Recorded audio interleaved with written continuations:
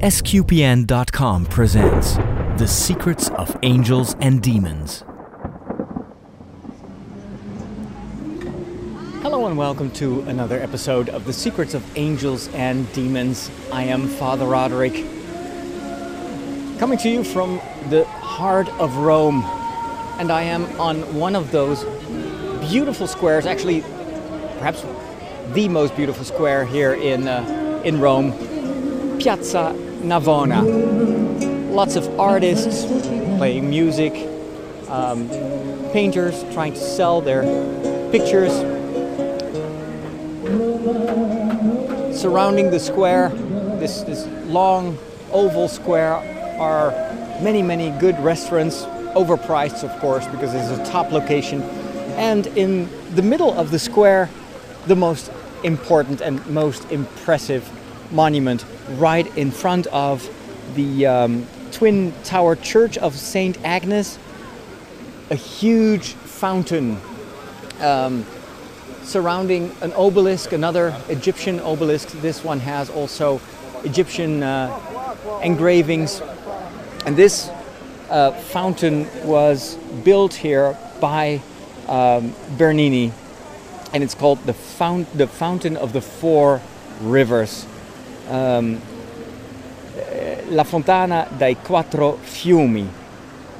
It was built by Bernini between 1647 and 1651, and it is called the Fountain of the Four Rivers because you see four jets of water coming from some sort of rocky construction on which you see for persons symbolizing the four big rivers: the Danube, the Nile, the Ganges, and the Rio de la Plata.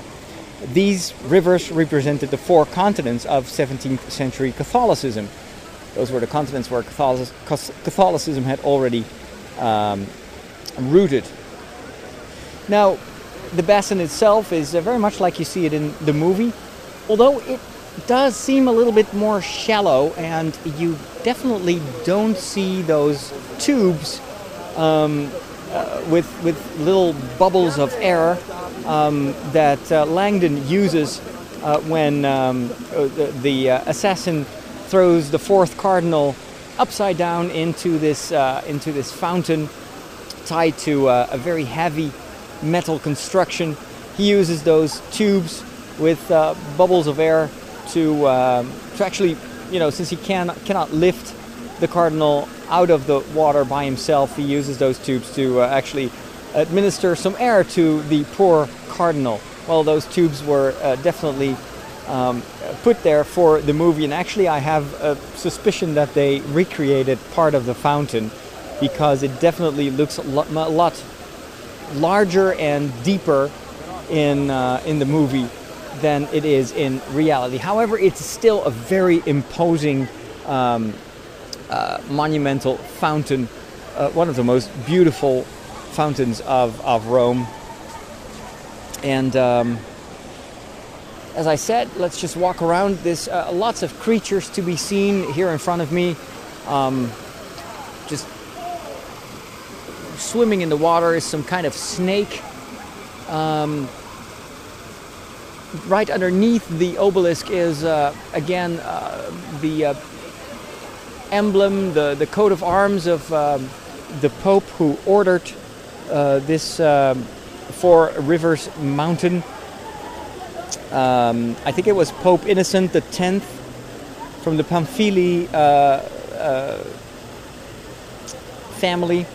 He brought this obelisk from the outskirts of Rome and ordered this fountain to be put underneath it. Now, on top of the obelisk is a metal dove. In the book, it's not reprised in the movie, but in the book, Langdon first thinks that it's a real dove, and he throws some coins at it, and then he realizes, wait a second, this is part of the obelisk. Well, if he had been a real expert in the history of art, then he would have known that the dove was actually the symbol of the family, of the Pamphili family. the emblem of the Pamphili family. So Langdon is not very aware of that. Now, let's walk to the left of this circular fountain. These persons that are seated there are like 3 times the size of a regular human being, just giants. This is a bearded man, and he's sitting there. I'm not sure what he's doing. It's as if he is shielding himself from the sun or something like that. And on his left, below is a lion, actually trying to drink from the water. And next to that is another huge giant, another bearded man, sitting there quite relaxed on a piece of rock. He's got a big pole in his left hand. And on some more snakes coming out of the water is also a palm tree. And there is a lot of speculation about the meaning, the symbolic meaning of all these creatures that you see. Of course, you can ask yourself the question, do they really have a meaning, or is it just ornamentation? After all, you know, Bernini was a guy who loved theatrical effects, he loved special effects, he loved to exaggerate, and so perhaps he just put them in as special effects, who knows. At the other side of the fountain, here is another. All these guys have long beards, and they're all frozen in time, as it were. This guy is looks as if he's startled as well. He has his left hand raised up to the skies. His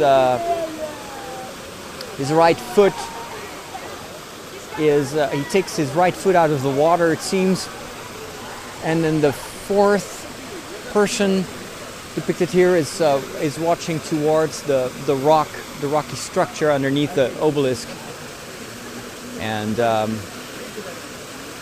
don't know. It looks as if he's waving at it or something. On top of the rock here, another very fierce snake, mouth open, lots of teeth, very ugly creature, and underneath the obelisk on this side, not a lion but a big horse, galloping or just, I don't know if it's relaxing. Well, it seems to be in movement. But the horse is a little bit smaller than the giants that are surrounding this fountain. So of course this monument symbolizes the water, the element of water, and that makes the fourth scientific element that together, form the foundation, the basis of creation, or of, the cosmos. And it is unfortunate that this water is the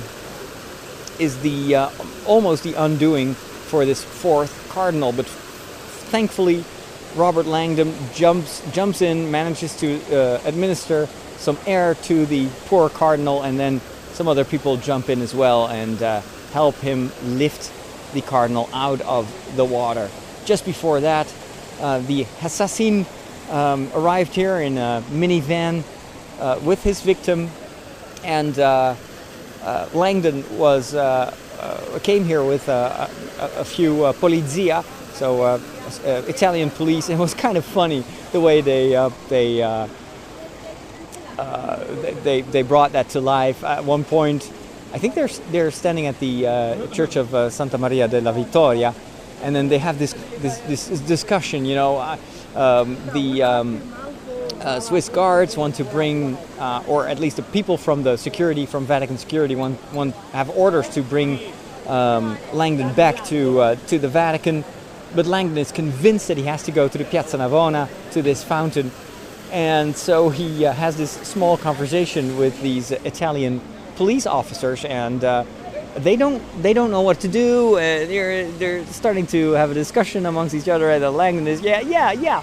Just go. This is the perfect time to have a long conversation. Let's think about this. and try to act like a real cop. And he's just using this kind of American concept of, if you were a real man, a real cop, then you would come with me. And of course these Italian police officers, they're like, okay, yes, now you push the right button. Our egos are triggered exactly the way you wanted it, and so they escort Robert Langdon to the Piazza Navona. However, when they approach the van, Langdon is standing a little bit further away. They're both executed by the assassin, and again Robert Langdon risks his own life. The minivan drives off, and Langdon, tries whatever he can to save the cardinal, and fortunately succeeds. And so that's kind of a happy ending for this fourth cardinal. So I don't know if there's anything else interesting to say about this beautiful fountain. I love this Piazza Navona. It's a great place to just stroll around. There's always something to do. I think that this is also called the living room of Rome, and that's because of this kind of family atmosphere here. It's also the presence of all these artists, the painters. There's a very leisurely atmosphere, especially in times like these when temperatures are high and it's been a hot day. You've worked hard. I've walked around Rome. I don't know how many miles I've walked to do these episodes, but when you stroll around here, you finally calm down and you relax, and it's just a lovely place. However, be careful if you sit down here to eat something or to drink something. The prices are easily 3 times, 4 times as high as in the rest of Rome, because of course this is a 5-star location. Let me see if I've got some more information. So no one has ever deciphered the meaning of the elements and symbols at the fountain. There is this Jesuit polymath named Athanasius Kircher. He was at the time Europe's leading Egyptologist, and the Pope asked Kircher to interpret the ancient hieroglyphs on the obelisk. However, he used scientific knowledge, but also a lot of imagination to to try to unravel the secrets of this obelisk. Used Kabbalistic theories, etc., etc. Wrote a book about it, the Pamphili obelisk. Yeah, not really interesting. Well, of course, we don't know exactly whether Galileo had contacts with Kircher. Could be. They were both scientists, of course, but they were working in different fields. Oh, and this might be interesting to talk about. As you might remember from the story, Langdon uses a map and puts circles in the places, in the 4 places of this path of enlightenment. These 4 locations with Bernini artifacts or statues or whatever, and he traces 2 lines forming a cross, which for Langdon is clear proof that Bernini planned this all along, and that all these monuments were placed there on purpose in the form of a cross, indicating the road to enlightenment and giving him the final clue as to where the location, where the antimatter bomb might be located. However, this theory, and it's a very popular one, again part of a lot of these kind of semi-theories that you find all over the internet, or conspiracy theories, is popular but untrue, and a lot of these theories want you to believe that the obelisks all over the city, and we've seen quite a few of them during our tour of Rome, that they were all placed in this geometrical cross-form pattern, which is historically untrue, because a lot of these obelisks have been moved around over time, and a lot of these monuments were ordered in different times and by different people and independent from each other, and sometimes there is like 10 or 15 years between one monument and another, and it wasn't Bernini who was planning where he was placing his his statues. Often it was just the Pope who paid who determined where these statues were placed. Like, for instance, this fountain, it was the Pope who said, I want to have this obelisk. Let's take it from the outskirts of Rome. Let's bring it here in the center of the Piazza Navona, which used to be, by the way, an arena, a circus, I think, of one of the old Roman emperors, and the piazza, the square, still has this shape of an arena, or of a stadium, I should say. And so he brought that obelisk here and told Bernini, well, okay, just make this fountain. And so it is not Bernini who planned all this. There is no big super master plan secret code. That might be a very interesting plot device and links these very famous monuments together in a narrative. And that is what Dan Brown is very good at. But in trying to, there's a group of teenagers and they're singing songs and clapping. Dan Brown very cleverly, twists around all these historical facts and places in order to suit his story. The problem that some people have with Dan Brown, even though everybody now knows, of course, this is all fiction, is that he himself explicitly says at the beginning of his books, everything, the locations, the facts, the historical events, it's all pure fact. You can trust me on that. I'm just telling a story, but everything that you'll find about all the information that I'll give you is pure historical fact. Well, don't believe him, because that's part of the storytelling. That is part of the imaginary tale that he's making. So that is why some people get confused and they don't know anymore. What is truth? What is fiction? Is there? There's this big gray zone of half truths and half fiction. Nothing to get upset about, but it's interesting to just try to figure out what is the real historical background of all these places and all these events that are mentioned in his books. And that's what I'm trying to do in this series about the secrets of angels and demons. So as I said, Robert Langdon now has saved the fourth cardinal and also knows where he has to go for the location of the antimatter bomb that is threatening to blow up the Vatican, to blow up the conclave and killing all the Catholics on St. Peter's Square and the cardinals altogether. He knows that he has to go to back to in the direction of the Vatican, and that is also where we will go as soon as I wrap up this show. I'm juggling around all my recording equipment and my notes and the books that I've been carrying around. It makes oops. Now I was looking for my notes to give you an overview of what we will do in the next episode of The Secrets of Angels and Demons. So we got to go back to the Vatican, to actually not to the Vatican itself, but near the Vatican, to Castel San Angelo. Again, the angels are a major plot point, a major tool, a major aid. They show Langdon the way, the angels. And in the story, Dan Brown associates Castel San Angelo with Bernini, which is not entirely accurate. And when we are at Castel San Angelo, I will tell you why that isn't entirely correct. However, there is something in the neighborhood of Castel San Angelo that has a lot to do with Bernini. But you will find out what that is in the next episode of The Secrets of Angels and Demons. For now, it is time to wrap it up here on Piazza Navona in the middle of this very leisurely, relaxed crowd.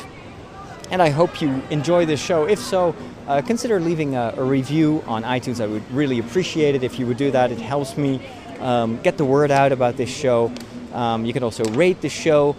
And you can find more information about the stuff that I talk about and links to, Wikipedia entries and other stuff that I can find on the website of the StarQuest Production Network at www.sqpn.com. So check that out and tell your friends and family about this show, or other people that you might know that have read the novel or have seen the movie and want to know a little bit more about the facts and the background of the events in Angels and Demons. Steer them to sqpn.com, to the Secrets of Angels and Demons. From Rome, from Piazza Navona, I am Father Roderick saying goodbye. See you next time. And as always, take care. God bless.